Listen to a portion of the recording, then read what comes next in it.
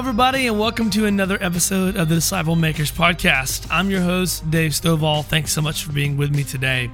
Hey, before I tell you about what's going on in this episode, I want to make sure that you know that we have a special deal going on right now for the National Disciple Making Forum coming up November 4th and 5th. If you go to discipleship.org to purchase your tickets and enter the promo code podcast, all lowercase, you'll receive 50% off of your purchase price, which is a pretty awesome deal if you ask me. Today's episode features Renee Sproles and somebody from my church, Michelle Eagle. She is a discipleship and women's minister there. She's an awesome person. And they are talking to us today about radical femininity. And if you're somebody who has wrestled with that little part in Scripture where the Apostle Paul talks about women and their roles in church, then you're going to be interested in this episode today. It's powerful. So stick around. Make sure you listen to the whole thing. All right, this is Renee Sproles and Michelle Eagle talking to us about strong women and submission. Here we go. Hey, welcome to discipleship.org's Radical Women series. So this is our third of 4 in our Radical series. We've talked about radical family, how small groups can transform and empower the nuclear family. And we've talked about radical action with Megan Rawlings of the Bold Movement, how women can move into their places in God's kingdom. And today, I'm really excited to have Michelle Eagle with us. We're going to talk about radical femininity. You get the hot topic, Michelle. Yes, bring it. So we want to explore several things on this topic. We're hoping to do this. I'm going to lay the groundwork. We're hoping to explore the cultural misunderstanding of equality and sameness in terms of men and women. We're going to talk a little bit about feminism in light of what Scripture says about being a woman made in God's image. And we're going to try to talk about balancing the Genesis description of women as strong help with the model of headship provided by Paul between men and women. Now, I want to introduce you, Michelle, and we'll get started. Sounds good. All right. So Michelle coordinates and trains home groups at the Harpeth Christian Church, as well as facilitates connections to discipling relationships for women. She works with the Celebrate Recovery and Marriage ministries there. And when she's not working, she likes to read and spend time with her family. One of her favorite things is chocolate, but her greatest love is Jesus and his power to redeem all our yuck, as you say. Thank you for being here. I'm glad to be here. So let's jump right in. In an article you and I co-wrote for Renew.org on like practical help for churches in terms of gender, you talk about kind of your own personal story, which I think is really helpful for this conversation because your experience, I think, is probably very similar to many women out there. So can you just talk to me how you maybe started out believing one thing about what it meant to be a woman and how you kind of evolved in that understanding? Yeah, definitely. Well, it was funny because when you and I first talked about this before the article, you were describing your upbringing, and I was like, "Whoa, people were brought up like that." Oh, okay, wow, with a strong male, leadership in their home. And I was like, "Oh, okay, wow, that's totally different than where I come from." But I was brought up in a household where mom was in charge. She led, and we knew that she was the one that was going to discipline. She was the one that was going to make the decisions. In her defense, I guess is probably the best way to put it, she had never had a man in her life that she could count on, that she could depend on, that she could trust. And so she raised me to make sure I could depend on myself and that I could take care of myself and that I wouldn't need a man in my life to be able to take care of myself or my children eventually. So college decisions were made based on that. The way that I was to view the world and the way that I was to view men was through that lens. And that really skewed things in the sense that we were also going to a church that was really, and we'll talk about these definitions a little bit later, but it was an egalitarian. So it was really men and women were completely equal in everything. And even in that church, eventually I became an elder within that church. And I thought nothing negative about that. I thought, well, yeah, of course we're the same. I mean, that just makes sense. God made us the same. And so, early in my marriage, I got married right out of college. And so I still had this view going into that. I went into my career and I got going on that, and I took charge. I was more mature than my husband at the time, and he'll be the first one to admit that. And I would say I was a follower. I wasn't completely surrendered by any stretch of the imagination, but my husband really wasn't following at all. And so his decisions were off the chart, not in a good place. So I was like, well, of course I have to take charge because I'm the only one that can make a decent decision around here. And so, not a little bit of pride in there, obviously. Right. And so, it became just a practical, this is how you lived life. This is how I was raised. Of course, this is where I'm going to do our marriage. And then I started maturing, and then God started revealing things in my life that were not in line with his will. And we, like I said, I was in my career. We had 2 small kids. I could do it all in my view. I was an elder. I was on every committee known to man in the church, and God really decided he needed to do an overhaul on me, and said, you know what, your career is done. And I went, wait, what? That's like my backup plan. I mean, I can handle these 2 kids and raise them on my salary by myself if this marriage were to fall apart. And that was a reality, that it could have fallen apart. And so he was very persistent and was like, no, this is an idol for you. So you need to back away from this. And I'm like, what? I'm going to be a stay-at-home mom? What's that? I mean, where's the prestige in that? Where's the honor in that?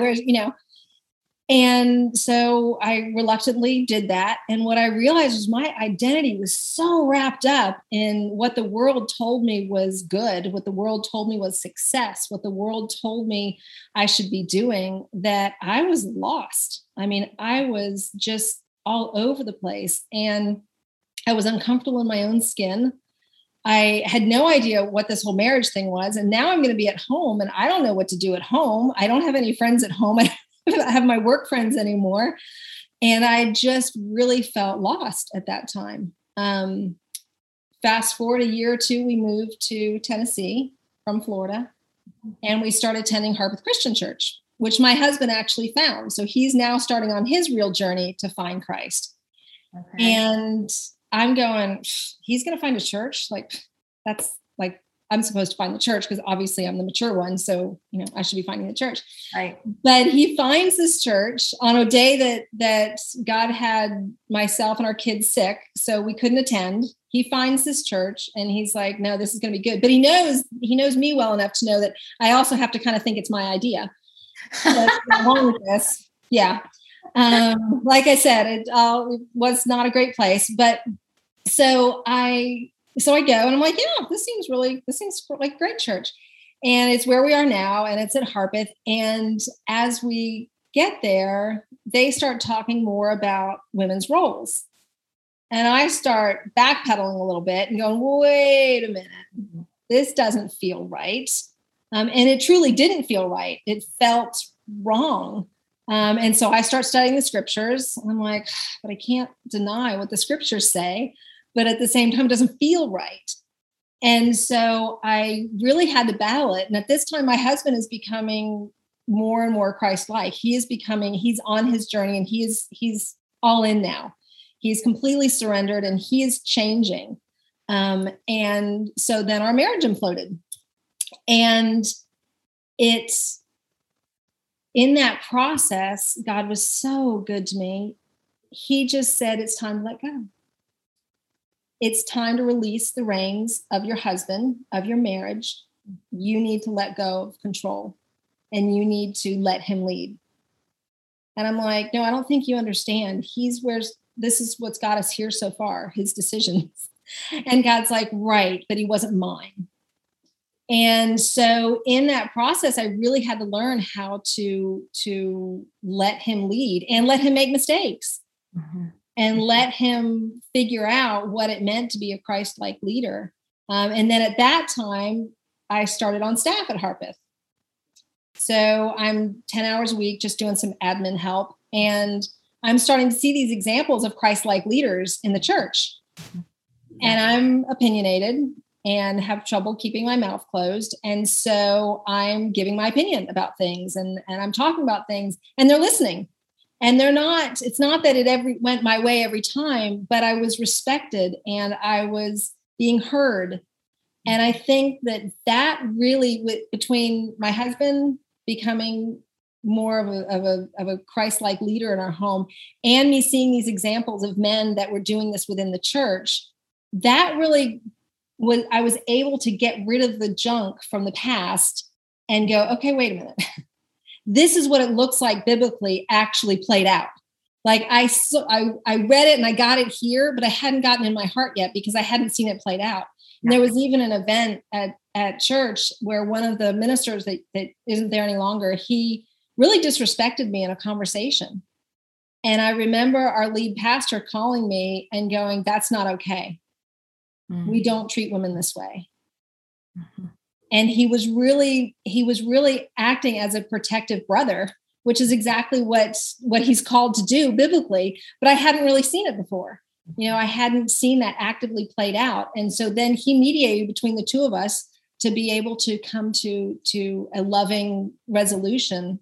But that was that Christ-like leadership, that servant leadership that needed to happen, and that protective part that I think that we as women sometimes don't believe we need or should have to, require a man to do, but God requires them to do it. And that's a whole different animal. Yeah. So, yeah. That's such a cool story. And we could spend the rest of the interview talking about that, because I have questions I want to ask you about that, but I'm going to move on, because I want to know, like, what did it look like when God started, releasing you from your job and you came home? And what did it look like when your marriage started to implode? What do you mean by that? But because I think that, like, your story is probably indicative of so many stories, and yet it's your own unique story as well. But you're right. Like, obedience is the best explanation for any concept in God's word. So I want to touch on what you were talking about. You were an elder in your church, and then you come to Harpeth. So your church was what we would call egalitarian, I'm assuming, in terms of gender roles, and Harpeth is complementarian. Let's talk about those terms. Can you define what an egalitarian position is? I like to keep it really simple. Egalitarian being anybody, male or female in the church, has the same role, can take on the same role of leadership or non-leadership, but it's the same. So pastors, elders, serving, any of those kinds of things can be done by both men and women, and there's no gender qualification, I guess is probably the best way to put it. Yeah, sort of like an interchangeability. Yes. Mm-hmm. Like, plug one in here, plug one in there. It doesn't matter, really. Doesn't matter. And complementarian, because both positions, let's just say, believe that men and women are made in the image and likeness of God, but differ in kind of what that looks like. So complementarian. Yeah. So that's where, yes, we are both made in the image of God, but we have different roles to fill. Mm-hmm. And I think that's really the important defining word, is identity versus roles. And so in complementarianism, we have different roles in the church and in the home that men and women do. And that God displays that within the Bible. Right. I agree. That's a great, simple definition. So, so I am going to ask you, what was the moment that began to be like the change in your thinking? Was it when you came home to be with your children? Was it when you started to go to Harpeth? Was it when your husband began to change? For me, I think one of the biggest change was when my husband started changing, and I started being able to trust this new person. Mm-hmm. And because the definitions that I had been given were Christ-like servant leadership in the home. Mm-hmm. And I'm like, well, I've never seen that before. Mm-hmm. And so as I started to see that, I started to go, okay, this makes sense. This is something I can follow. Because quite frankly, I couldn't follow what was there before. Mm-hmm. And nor should I probably have followed it, because he wasn't following Christ. Mm-hmm. And so, but then once that started happening, and again, it wasn't perfect. And a lot of that was my pride and God really being a loud voice in my ear to go, Michelle, you didn't do it always right either, by the way, and because I would argue with God and going, no, but this is how we need to be doing this. And, and God's like, just let him lead. And that was especially for my personality and my background, put those two together. It was a perfect storm of me being very unleadable. Yes. Let's talk about that for a second. Because I do think disposition does have some to do with how we read these texts we're going to talk about in a few minutes. And you're a very strong, capable, independent woman. I tend to be that way a lot. Some women don't have all that much trouble with these two we're going to talk about today. So what would you say to women who are like you, maybe like me, that I just always bristled at the Pauline passages. Like, I didn't like them. Yeah. I just held my nose and read past them for years and years and years. What admonition would you give women who feel like that? Yeah, well, part of it is I don't have to like everything that's in there. I mean, truthfully, there are things that I don't particularly like. It doesn't mean that I don't have to obey them and I don't have to follow them, but it doesn't always mean that I like them. I don't like all the rules that my kids didn't like all the rules I had for them. Even though they were in their best interest, I didn't like them all the time. So some of it I have to just go, I need to humble myself and submit to the Lord, and be okay with some things that I might not like. The biggest issue for me is the difference between identity and roles. Mm-hmm. And I think that a big turning point for me with the willing accepting of it versus the begrudging accepting of it that I was for a while was when I really got to the this is my identity in Christ. I am a daughter of the King, first and foremost. Mm-hmm. And then that's my identity. Now, the roles that he gives me to play out within my home and within the church, that's because I'm surrendered to his lordship. That's up to him to decide what those roles are. That's not my prerogative to choose. But that's not my identity. Mm-hmm. That's not who I am. And so once I could really separate those two, then all of a sudden I didn't feel less than because I wasn't allowed to do this or wasn't supposed to do that. It just became a different role. And that's okay, because in humility, I can do any role. And God had really opened my eyes to becoming a humble servant. When I was working in medicine, I had a full staff and was writing grants and all these kinds of things. And so then I stopped and I went into ministry, and I'm just there 10 hours a week or so doing some admin support. And one of the ministers I'm working for, he was super just very particular about things and how they were. And so I couldn't even send out a 3-line email to a couple of home group leaders without him checking it and then rewriting it. And I remember coming home one day going, I can write a $3 million grant 2 years ago, and I can't write a 3-sentence email now. What am I doing? And God was just like, I'm teaching you humility. And I'm teaching you how to submit to authority. So you'll let him proof that 3-line email, and then you'll graciously send it out and you'll be happy about it, And so that was really a learning point in humility. And I think that's one of the things that gets in our way as women is our pride. Yeah.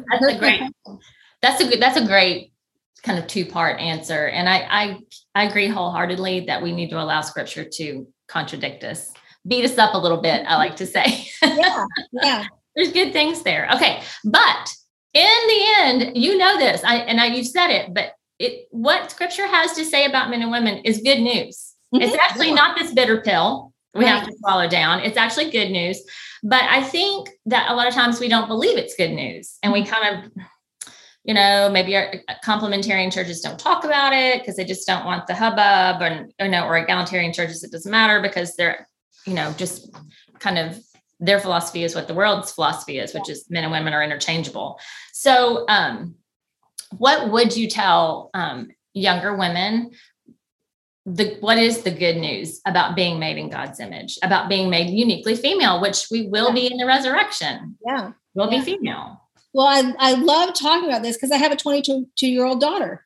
So I'm, on the one hand, she's out as an engineer in the big world of business, and she's a go-getter. And so she is trying to figure out what it looks like to be, a woman in a mostly male dominated field.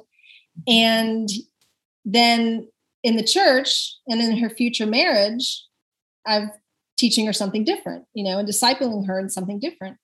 And I put it in the same category as honestly as everything else that we're doing counterculturally. I try not to make it this big deal that is so separate from everything else that we're doing counterculturally, because it's really not. It's countercultural living, and that is what we're called to. One of the biggest things that I tell her and would tell somebody that isn't yet married, look for a godly man. Don't try to convert somebody that is not a godly man and expect to be able to follow him. And that's not how you're supposed to be yoked after you're married. But if a young woman that's married already, or trying to find her way in the church, I think she needs to be discipled. I think that it's up to us as I hate to use the word older women, but we are, to point out what the beauties of the freedom in being able to follow, and what that looks like, and how to respectfully disagree, how to respectfully share your feelings on things, or share because women do have a take on things that is different than men. We've been designed that way. And that needs to be part of the church. It needs to be part of the leadership within a church to be able to hear, this is what the women are thinking on this topic, or this is something that maybe we stepped on in the wrong places in this area, or whatever. And that she needs to be in a place that respects that and will listen. And, it's funny, when my daughter went to was looking at churches where she lives, she talked to the pastor about that. She's like, so, are you guys complementarian or egalitarian? And good for her. So, and he's like, okay, well, I don't usually get that question, but this is where I stand. And it was a beauty. And what he said, though, was really great in the sense of, well, we're complementarian. I always want to hear and make sure that I have women's voices playing into our church and in the leadership of our church. But we are called to male leadership within our church, and we will be held responsible for that. And so we want to be respectful of that also. And so it was great, but I love the fact that she's asking those questions, and not being afraid to be in the real world or the professional world and looking at the church and family in a different light. So you're saying your advice to young women: be careful who you date, be careful who you marry, be careful where you go to church. Exactly. That's what I'm hearing. Yes. That's great. These things matter. These things matter. They do. Yeah. Yes. Yeah. So let's move to some particular scriptures. And I want to start in Genesis, and I'll say why. And that is not where egalitarians start. Egalitarians start in Galatians 3:28.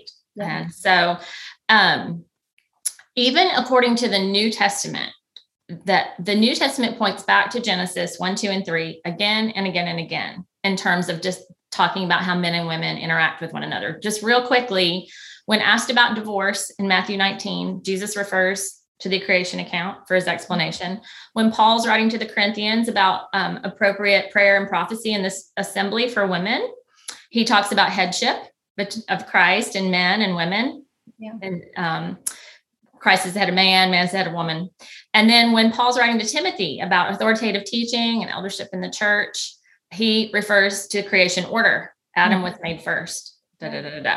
So Genesis 1 through 3, you believe, I believe, that's the starting point for discussions about what it means to be a man, what it means to be a woman, and the unique descriptions.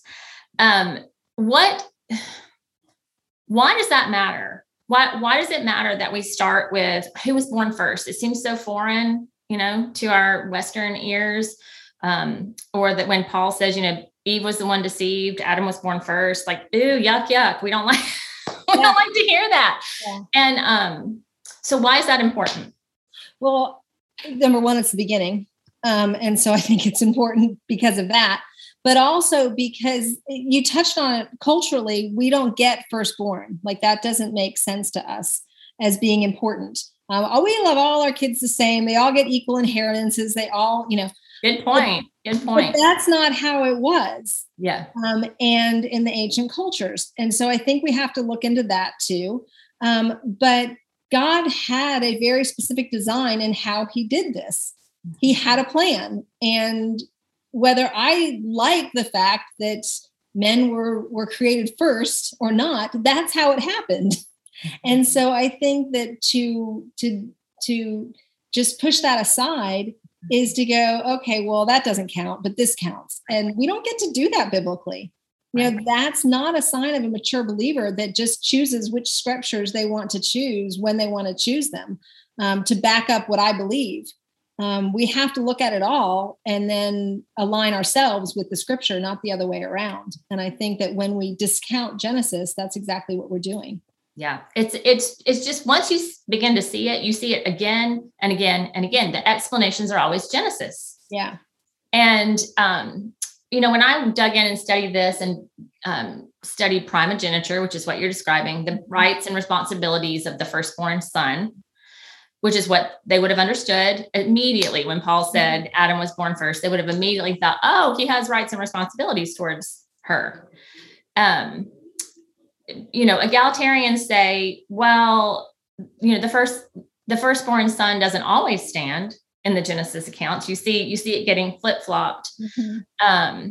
But I had a very wise professor, godly man, say to me, but Paul's not using those exceptions. Paul's pointing to this, and he's saying, this is what it means. Yeah. And the exceptions actually prove the rule.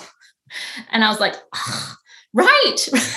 You're right. Sin. That's what the exceptions were there because of sin. Yeah. So it seems so straightforward once you said that, but it's so helpful to in understanding what Paul might have been meaning. Now, Galatians 3:28 is where egalitarians go in terms of describing how men and women relate to one another. And you said in your story, in the article we co-wrote, that was like what you went to. Mm-hmm. So, and yeah, the reason why I went to it is because that's my identity. Mm-hmm. And I really do, the more women and I disciple a lot of women, sometimes specifically about this topic, but more so about identity, that for me, it's an issue of identity versus roles and getting the weight of those mixed up. That we find our identity in our roles. And so when our roles don't meet our satisfaction, then poof, we've lost our identity. And just like the crisis I went through, I had my identity in my work. Well, then once it was gone, well, who am I? Like when I introduced myself, hi, I'm Michelle. I got nothing, and that was really disconcerting for a long time, and I have a friend, actually, I was just talking to her this morning in a study, and she was saying how her identity made all the difference in the world in her marriage, because when she didn't have her identity really fixed in Christ, she was always trying to fix her husband. She was always trying to get him to do things right so that she could then be happy. And she could be comfortable and she could be this and she could be that if only he would da-da-da. So she was always trying to fix him, always trying to, upset at him for saying the wrong thing, doing the wrong thing, trying to control him.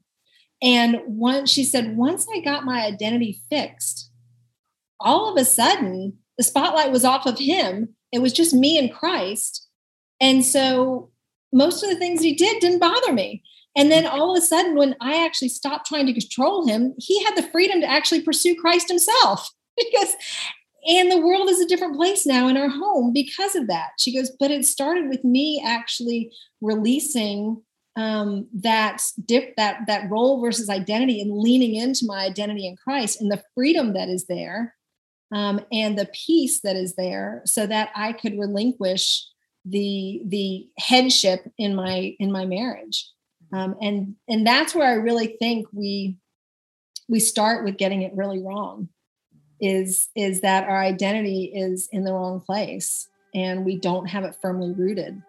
And when we can, then I can let go of pretty much every role when my identity is rooted in Christ. If he has me, cleaning the floors or whatever he has me doing, okay, that's fine.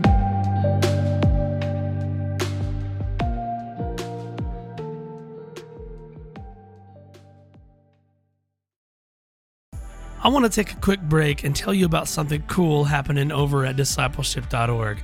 It's our discipleship.org collective. It's an online community for disciples and disciple makers. And if you fit in either one of those categories, then the collective is designed just for you. The website itself is super cool because it's basically like stepping into a virtual church building with a welcome center, an auditorium for our main events, and even classrooms.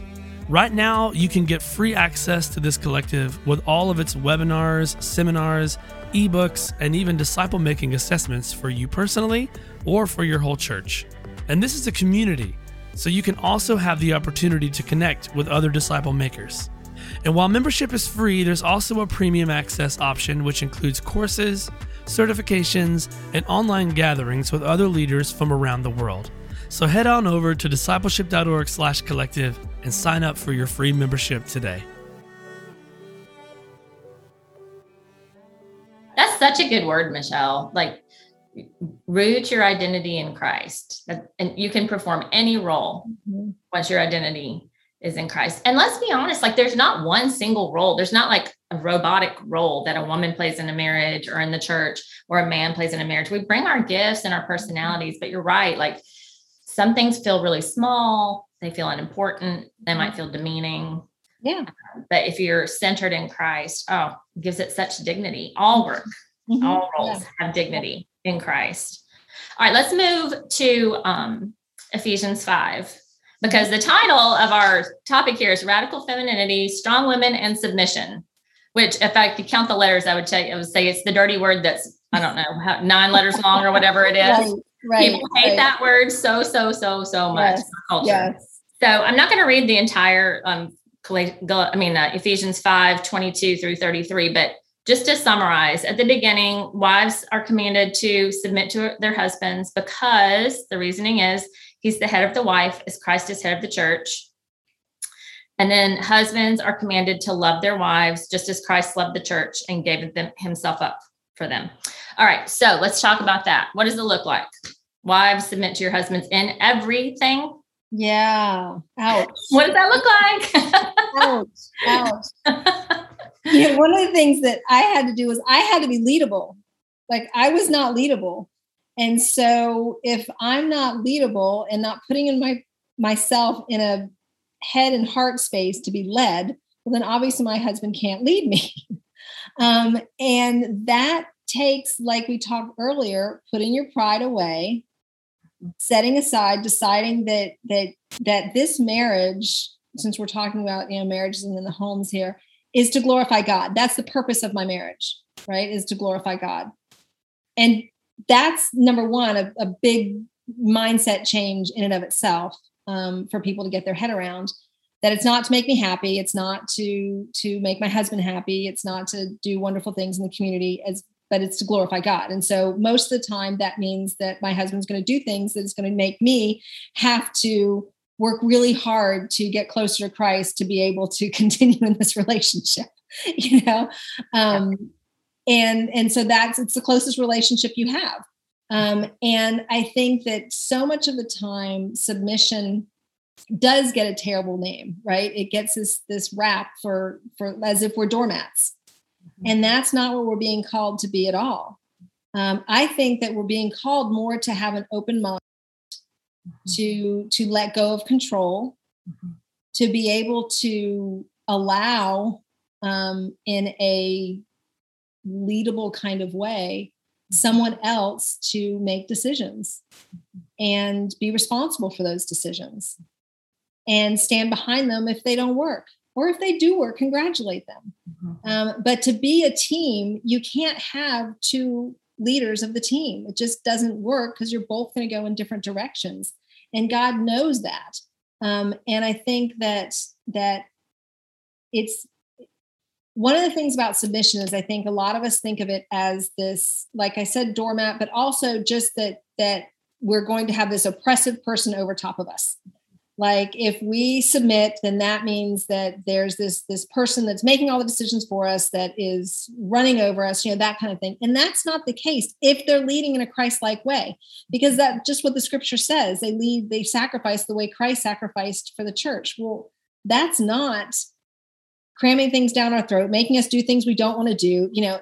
That's not what Christ-like love looks like.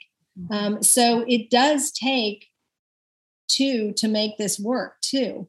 And so I really encourage people to get discipled, find another couple that has figured this out, or at least is on the road to figuring it out, to help with some of that day to day. I know that there are people that I've discipled that I'll get a text from going, okay, this is where my husband and I are at. And I think we're at an impasse. I'm like, you're not.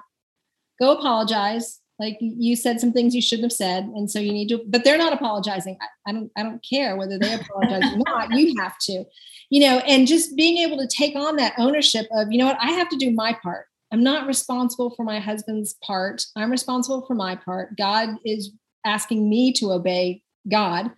And part of that is submission. And part of that looks like,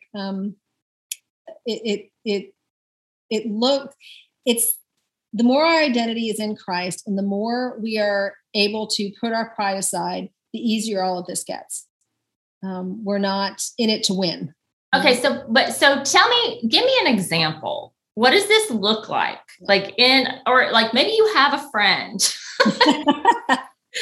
Because I think sometimes it's helpful if you're trying to wrap your brain, because I get what you're saying.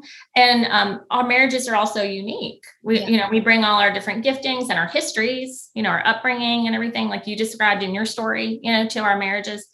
So, what does it look like when you submit to your husband? We use the whole friend thing, so I know a couple that he feels called in the ministry. And she's like, I don't know how we'll do that. Like, how will we do that financially? He makes a good income right now, and I don't think we can do it financially. And so she's starting to spin. She's starting to spin and worry and all of this. And all he said is, I think I might be called into ministry. And she's gone all the way down the road of, we're not going to be able to send our kids to college. We're not going to be able to live. We're not going to be able to, do all that. And so she gets me involved in the middle of this. I'm like, okay, wait a minute. Let's back up. Yes. Why don't you guys have a conversation about this? Share the things that are on your heart that you're worried about. Mm-hmm. And more than likely, he's worried about the same things. Mm-hmm. And so have a God-honoring conversation. Pray about it beforehand. Make sure to ask the Holy Spirit to soften his heart to hear your words. Mm-hmm. Don't say them accusatorily. Don't make him feel like he's the stupidest thing that ever walked the earth because he's decided that he thinks he should go into ministry. Ask him what the plan is.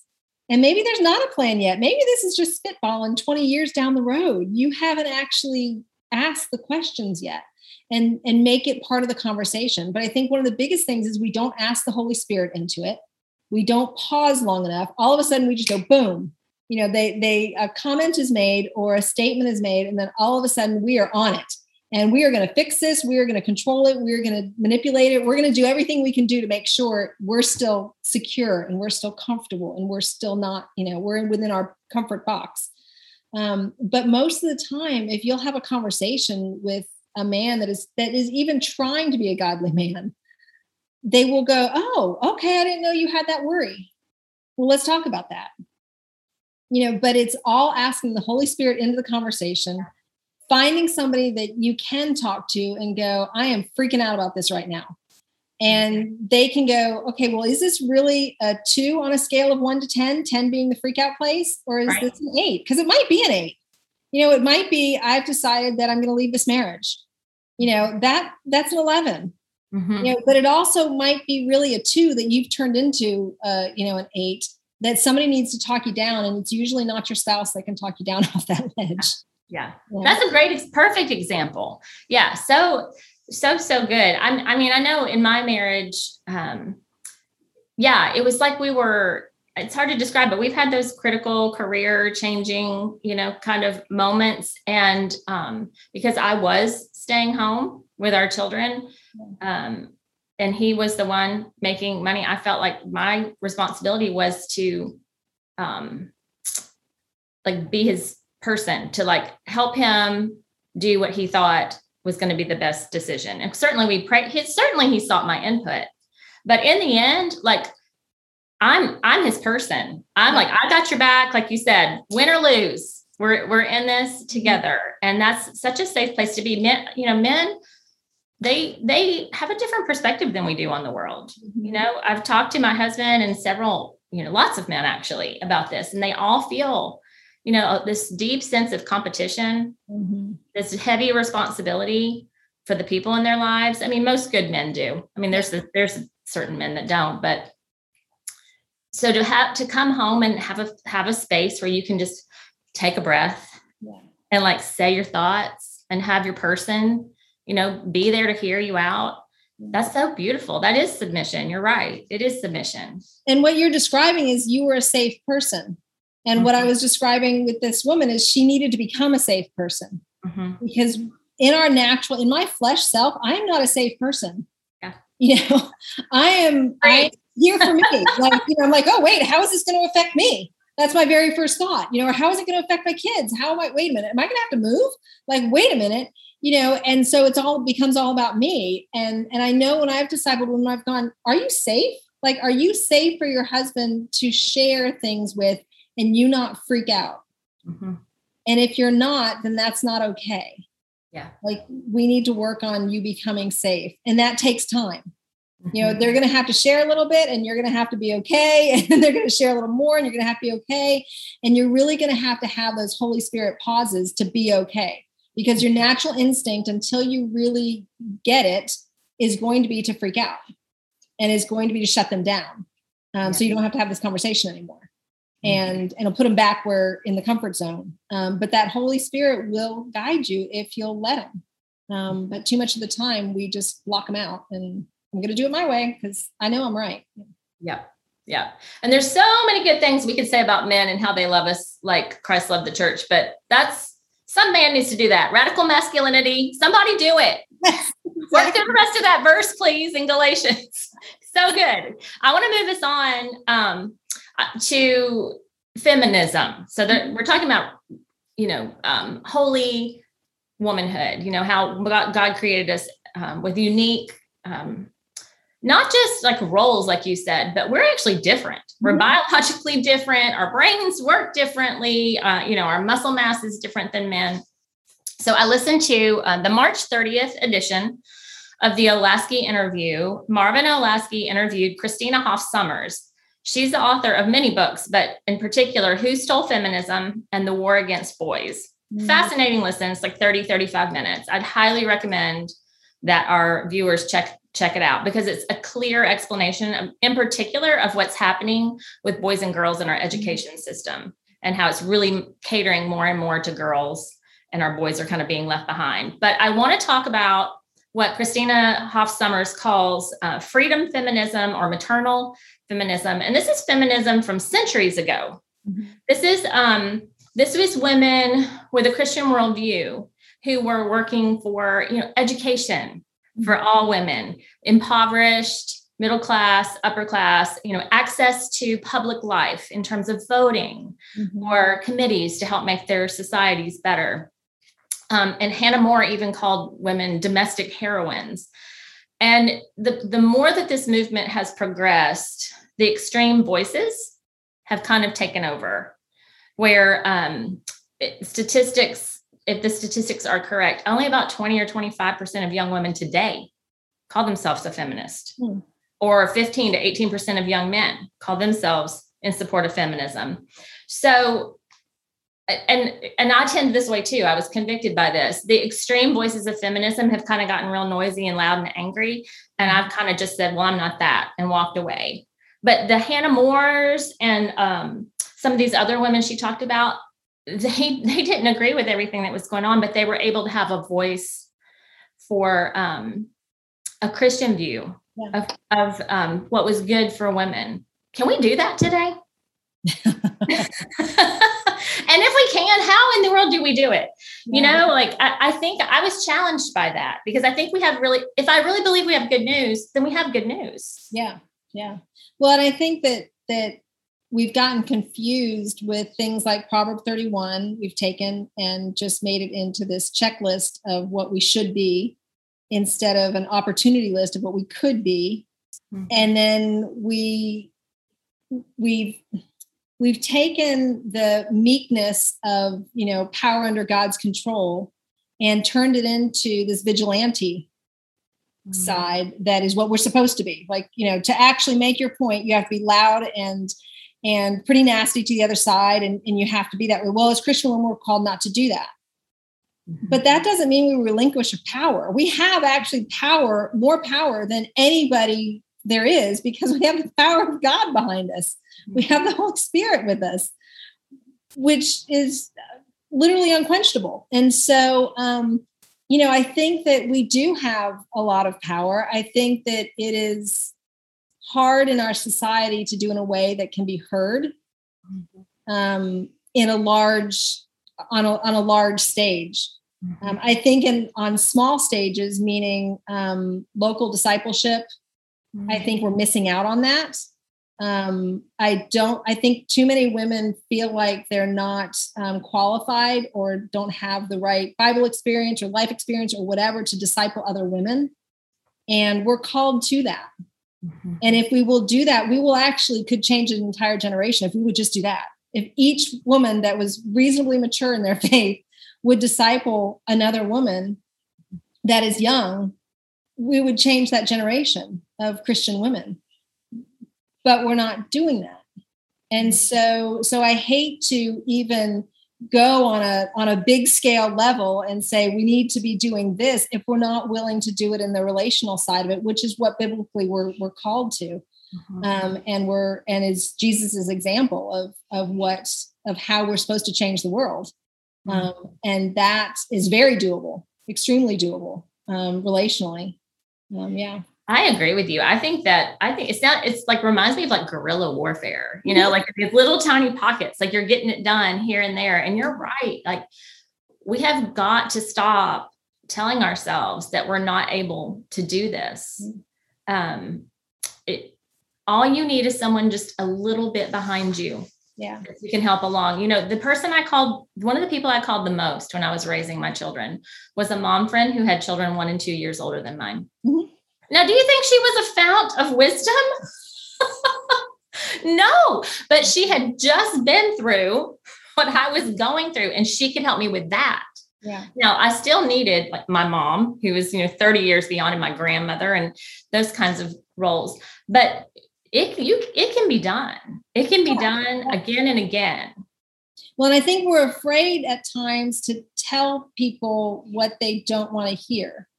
So, I can be fearful I'm going to lose a relationship with you if I have to speak some truth into your life. Mm-hmm. And I value the relationship over the truth. But where, yes, we have to value that relationship. It's important. But if I'm not willing to speak truth to you, then that's not okay. That's not God honoring. And I think as women too, though, we have to be willing to call the person that will speak truth versus the one that will just tell us what we want to hear. That's exactly what I was thinking. Yes. Yeah. Yeah, because, okay, I know people hopefully from all over the United States are watching this, but the South, this is a plague of politeness that we have. Nobody wants to speak frankly. So, and I think you have a gift for that because I've interacted with you enough to know that you can speak the truth, but in love, in grace, in a way that someone can hear it. Can you give us some tips for that? Because that is strong feminism. That's strong femininity because little girls develop verbal skills and reading skills way before boys. God's made us naturally good at this. So we, like you said, we can use it for bad in our relationships when we nag and pick and throw, cold water on all our husband's dreams and all those things. Or we can empower and challenge and exhort and edify, lift up. And so tell us how we can do that, because I think you're good at it. Thank you. I appreciate that. Yeah, I think the first thing is you have to be in a relationship. I think you don't have the privilege to speak truth until you've been in a relationship with a person. And it is a privilege to be able to speak truth. It's a privilege to be in a discipling relationship with somebody. And you have to treat it as such. But also, you have to be in tune with the Holy Spirit and where the Holy Spirit is guiding a conversation. I think too often, especially when I first started doing this, I speak my mind a little too quickly. And so as soon as I would hear a red flag go up, I'm like, boom, I'm in. And that shut down a lot of people, obviously. But what needed to happen, and as I matured in this, is, you get burned a few times. You're like, oh, maybe I need to be quiet sometimes.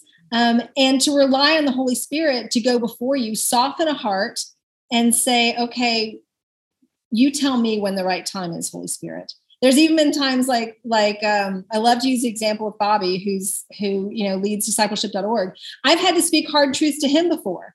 And I've gone before the Holy Spirit going, Lord, just if you want me to sell him this, I'm going to need you to open the door for this conversation. Like, I'm not just going to call up and go, hey, I think you did this wrong. And it happened. I remember very early on when I was really trying to learn how to hear the Holy Spirit in these conversations. I did this. I said this. I felt very strongly about this whatever the issue was, and I was going in full bore. And then the Holy Spirit was like, just wait. I'm like, okay, Holy Spirit, I promise you, I will not say a word unless you open the door.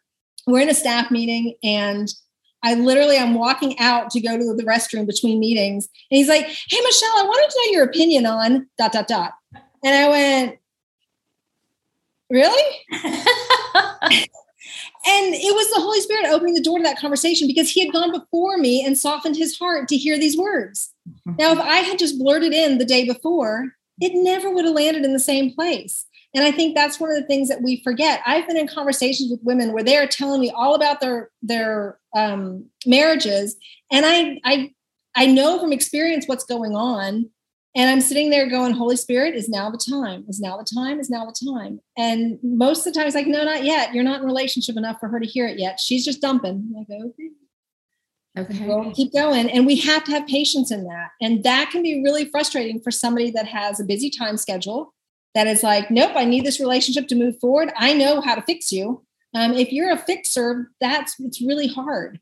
And so you have to be willing just to wait on the Holy Spirit to actually go before you in the conversation, because every time I don't, it doesn't go well. Oh, and would you say generally when you do wait for those moments that it does go well? Almost always. Almost always. Always. And he gives you the words. If I will slow down my words and say fewer words, that goes much better too. And when we're in relationships with people, I think we have to make sure that we're also edifying them in these relationships, that we are giving at least as much positive encouragement as truth telling, that we're reminding them what their identity looks like, who they are in Christ, how beautifully they're raising their kids, whatever it is that we can build them up, so that when we do have to speak some truth, we've got some bank there that we can withdraw from, and still they're not going to be empty, because especially those of us that are in ministry, or we have some type of clout's not the right word, but you know what I mean, where we get a stage, we get a microphone every now and then. For us to say hard truths to people can really come down hard. It can feel even harder than somebody else that doesn't have that. So we have to take that responsibility seriously, and that's really, I think, important. And I think we'll be asked, did we do that? Did we take that responsibility seriously? And I hope to say that I did, because I don't ever want to push anybody away from Christ. My goal is to push them to Christ. And so if the truth will do that, then that's important, and I'm willing to give up that relationship if it really came down to it. But it rarely does. I mean, there have been people that haven't liked to hear it, and I don't hear from them for a while. And then they come back and go, yeah, so, but I'll keep pursuing them, even if I don't get anything back. Hey, just thinking about you, still praying about that conversation, and I may not get anything back for a while. But the Holy Spirit will move them. And it may not be for me to ever know. And I think as disciplers, we have to be okay with that. And that can be really hard, because we want to fix it, and then we want to tie it in a bow, and we want to be able to put it on our shelves. But that's not for us. It's for God. Yeah. Oh, such wise words. So be in relationships, speak life and blessing over people, so you have the emotional capital to speak truth, but only when you listen to the Holy Spirit. Yeah. Is that a clear summary? Perfect. Yes. I love it. So beautiful. And I can echo the truth. I that your experience in that, generally the relationships go well. Yeah. Like, I think I maybe have one I can think of that's still kind of in limbo, that it's like an unknown. God's still working. Yeah.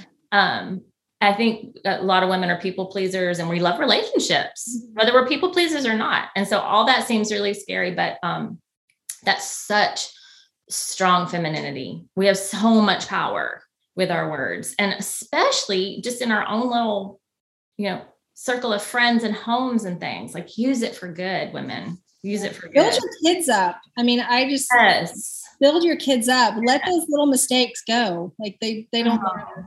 Oh, so true. Things, yeah. So, okay, we have I don't know, maybe 2 or 3 minutes left. In one last question. Yeah. In his book, Ordinary, How to Turn the World Upside Down, Tony Merida calls Christians to a new normal. He says, most gospel ministry involves ordinary people doing ordinary things with gospel intentionality. Any final thoughts on how we can kind of take an intentional approach to being the women that God calls us to be? Yeah, I love that. I love the word intentional. Because we are intentional in almost every other area of our life. Most of the time, we're very intentional with our money and our budgets and with our exercise and food and, all those kinds of things. But are we intentional in our relationships? Hopefully we are intentional with our relationship with God. But if we're not, then that's the first step. And then I think we need to be intentional in seeking who God's calling us to. Who is he calling us to either disciple or be discipled by? And then fast and pray about that and ask God into the equation. God, who is it that I can disciple? Who is it that can disciple me? Especially if I have an area that I know needs growth, that needs spiritual growth in my marriage, or maybe it's my identity, or, whatever those things are. We need to ask God into the equation. We don't just go, oh, wow, I think she's pretty cool. I think I'll go to her.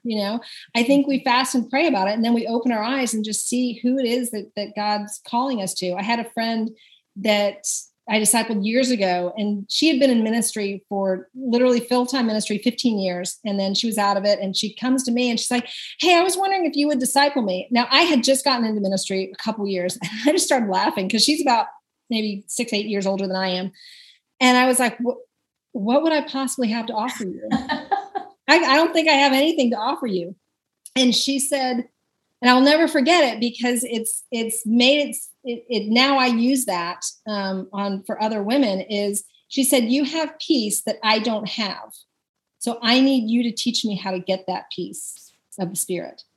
And not that somebody else couldn't have taught her that, but what it showed me was, when there's part of the fruit of the Spirit that I feel like I should have more of, but I don't know how to do it, I need to find somebody with it, and then ask them to disciple me in that area, and be humble enough to do that. And when I do that, then I felt privileged to be able to speak into her life, and we still remain great friends. But I had to tell her a lot of really hard truths. But she had prayed about who it was that she wanted to intentionally disciple her. And then, and the relationship was birthed out of God and for his glory, but it was very intentional. And I think that's something that we are a little afraid of, because what if we fail? What if we're not friends at the end, or, whatever it is, or I tell them the wrong thing, and we can't let that kind of stuff hold us back, because that's the evil one getting in our heads. So what a great conversation. Thank you so much, Michelle. Thank you.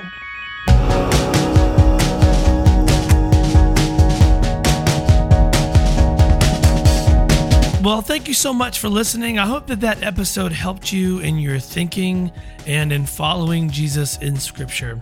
If you haven't jumped over to the discipleship.org collective, I want to invite you to do that. You can sign up for a free account and start watching episodes like this one live and in action in classrooms with other people, where you can talk and converse and ask questions. It's a really cool thing. So make sure you go over there and sign up for that free account today. All right, guys, thanks so much for listening. I'll see you next week.